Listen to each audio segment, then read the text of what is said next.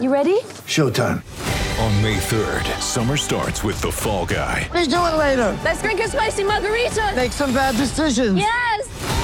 Audiences are falling in love with the most entertaining film of the year. Fall Guy. Fall Guy? Fall Guy. That's what the poster said. See Ryan Gosling and Emily Blunt in the movie critics say exists to make you happy. Trying to make it out? Nope. Because I don't either. It's not what I'm into right now. What are you into? Talking. Yeah. The Fall Guy. Only in theaters May 3rd. Rated PG-13. With threats to our nation waiting around every corner, adaptability is more important than ever. When conditions change without notice, quick strategic thinking is crucial. And with obstacles consistently impending, determination is essential in overcoming them. It's this willingness, decisiveness, and resilience that sets Marines apart. With our fighting spirit, we don't just fight battles, we win them. Marines are the constant our nation counts on to fight the unknown. And through adaptable problem solving, we do just that. Learn more at marines.com. Hey everybody, this is Doug Robertson of the Atlanta Journal-Constitution with another edition of the Southern Fried Soccer Podcast. As always, you can follow me on Twitter at Doug Robertson AJC, on Facebook at Atlanta United News Now, and I hope that you will consider subscribing to the Atlanta Journal-Constitution. I want to thank you for the questions you sent to me this week. I'm going to answer the couple that were sent in just a bit, but first let's recap last night's game between Atlanta United and Seattle, which ended with a 1-1 draw in the beautiful Emerald City. A penalty kick from Joseph Martinez in the 86th minute earned the point for the Five Stripes. His goal, his second this season, negated a goal allowed from a corner kick in the game's 6th minute for Seattle. The penalty kick was created because Brooks Lennon was tackled late by Brad Smith in the box. Lennon was running into space to reach a really well-hit pass from center back Miles Robinson. He's done that a few times this year. It was a bit of redemption for Lennon because he was beaten by his man Raul Ruidíaz on Seattle's corner kick in the 6th minute that led to its opening goal. It was another little bit of late magic for Atlanta United to secure a positive result. You'll, of course, remember that last week Marcelino Moreno scored in the 94th minute, or the 4th minute of stoppage time, for Atlanta United to earn a 1-0 win against Montreal last week. And just as in that game, Martinez's goal against Seattle was a team's second shot on goal. Atlanta United finished with 10 shots and 63% of the possession. Both teams only put 2 shots on goal. Seattle was pinned back for most of the game. Part of that was because they didn't need to score again because they scored so early in the 6th minute, and part of it was Atlanta United dominating possession. The next step for Atlanta United is turning that possession into creating chances and scoring opportunities. That was something Gabriel Heinze, Brad Guzan, and Joseph Martinez noted after the match. As Martinez said in English, he really does speak English very, very well and should be applauded for that, for learning it, I should say. Possession doesn't win games. Creating chances and scoring wins games. And that's kind of the next step for Atlanta United because it created, from its 63% possession, it created just 8 chances. Seattle created 7, and it only had the ball for 30-something% of the game. So that's it's got to improve because right now you could argue Atlanta United's results aren't sustainable.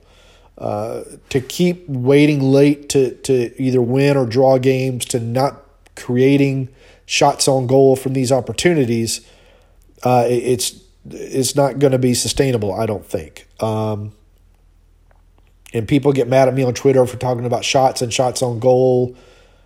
But you can't win if you don't score, and you can't score unless you put a shot on goal. It's pretty simple. Joseph Martinez was used a lot last night to come back to the ball with Moreno or Lopez moving forward. I understand the tactic of having the forward drop back and try to pull a center back with him and create space.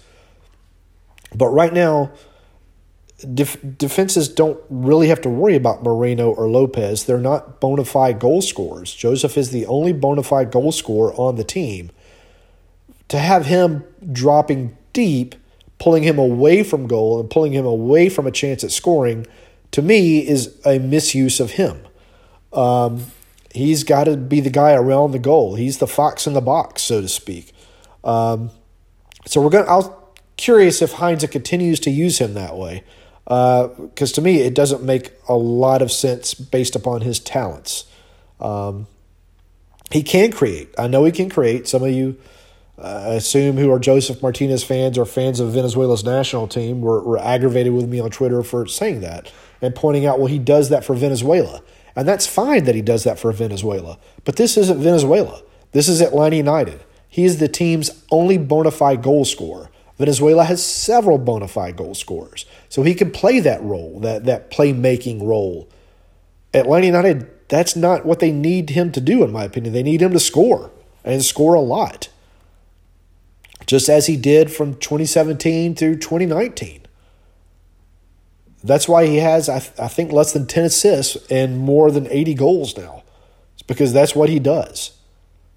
I'm not saying that he can't do it. I'm saying that he shouldn't do it. He should be the guy in the box to score. He's a fantastic player. But that's what they need him to do. Going through some of the other stats from the game, Atlanta United 10 shots, Seattle 7, both 2 shots on goal. Atlanta United with 5 shots from inside the box, Seattle with 6. Atlanta United with 5 shots from outside the box, 9 open crosses to Seattle 7. Seattle won more duels than Atlanta United, but that doesn't really matter a whole lot. João Paulo with 6 chances created, so 6 of Seattle's 7 from the one player. Brooks Lennon again led Atlanta United with 4 chances created. Franco Ibarra led the team with 6 tackles and tied for 4 fouls conceded. Marcelino Moreno won 4 fouls that led Atlanta United. Atlanta United will now host Nashville next Saturday at 3:30, which is the same time as the Champions League game. I don't know why Major League Soccer decided to do that, but they did. I'll be curious if the game gets moved this week. I doubt it. In the past, when this has happened, Atlanta United has played the Champions League game on the Halo board. They can't do that this time because they're going on concurrently. So there you go. It stinks for soccer fans, but that's just kind of the way it is. So I only got 2 questions this week, or 3 questions, and 2 of them were the same. So this will be a shorter podcast than usual, I guess, because the games are kind of following a familiar formula, so the questions have already been asked and answered.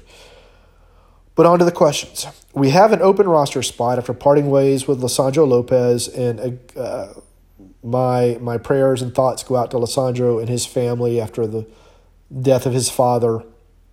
It's just I hope that they're doing better than they were, and I hope that they'll recover fully, and I'm sure that his memory will live on in their family.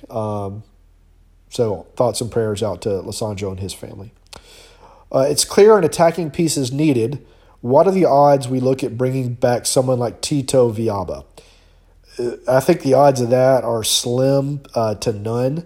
Lisandro was in a supplemental roster spot for Atlanta United. If you look at the rosters, the salaries that were released by the MLSPA just a bit ago, Lisandro Lopez wasn't making nearly what I would think a player like Tito Villalba would make if he were to come back to Major League Soccer, because he's doing well down in Paraguay right now. I'm looking up Lisandro Lopez's salary right now, and he made just $81,000, $81,375.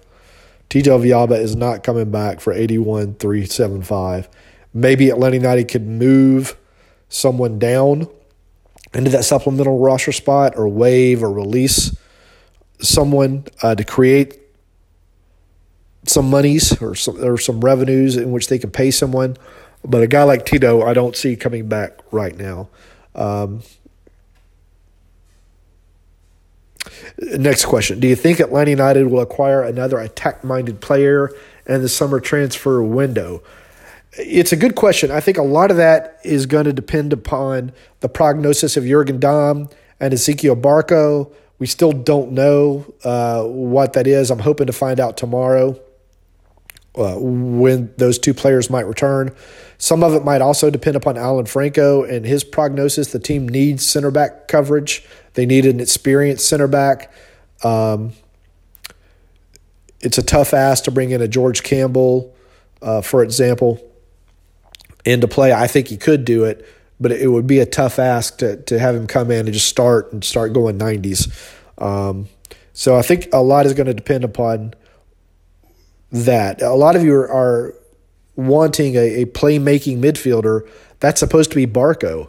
If he comes back, and again, after the Nashville game, Atlanta United won't play again for 3 more weeks because of the FIFA mandated window. So that will give Barco time to fully rest and recover, depending upon what the injury is, and be back as the attacking player that Atlanta United might need. It's still not clear if Barco is that guy. It hasn't been clear since he arrived. And you could take that as a criticism of Barco, but it's more of a fact. It's why he still hasn't cracked 10 assists with the club. It's figuring out the best way to use his unique abilities, and we're on the 4th manager now, and it's still not happened yet. Do I think Barco can become that guy? I do. Do I think it's probable? I don't know. It's a tough question. It's a tough ask, and it's something that we'll find out. And then here's an Atlanta United adjacent question. Do I have any insight on the news that U.S. Soccer is not going to renew its contract with Soccer United Marketing after 2022?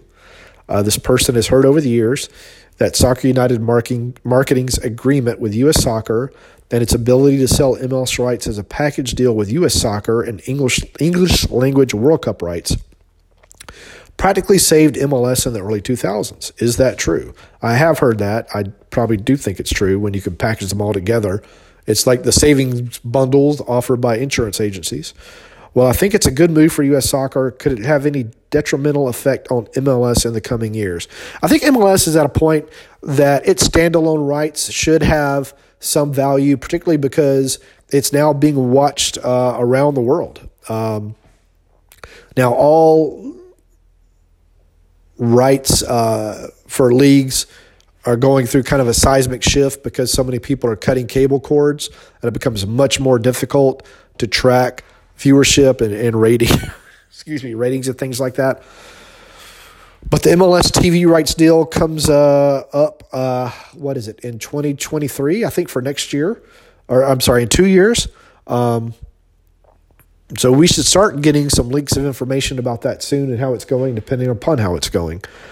And now the last point I want to make, and this has been pretty funny on Twitter to track, and the reactions have been outstanding. But just taking a break from Atlanta United. So Manchester City won the Premier League, which they should. They spend more money than anyone else in the Premier League on players. And it's been shown time and time again throughout most sports, the teams that spend the most money are going to be the teams that win the titles or compete for the titles. There are a few exceptions. Leicester, did it. The Premier. Liverpool has done it in the Premier League without spending more money than everybody else. So I tweeted out in response to someone else's tweet that I respect Pep Guardiola, but I'm not impressed. He's Manchester City's manager, simply because the team has spent $1 billion on players. And if Guardiola is, the world's greatest tactician and the world's greatest player manager, why does Manchester City have to spend $1 billion to prove that? They should be able to spend a lot less and prove that. That's not a knock on Guardiola. I mean, he's taking advantage of the situation, as he should. Manchester City plays beautiful football, which they should, because they spend the money.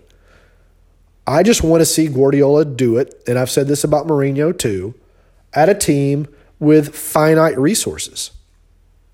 Do it at a West Brom. Do it at an Arsenal.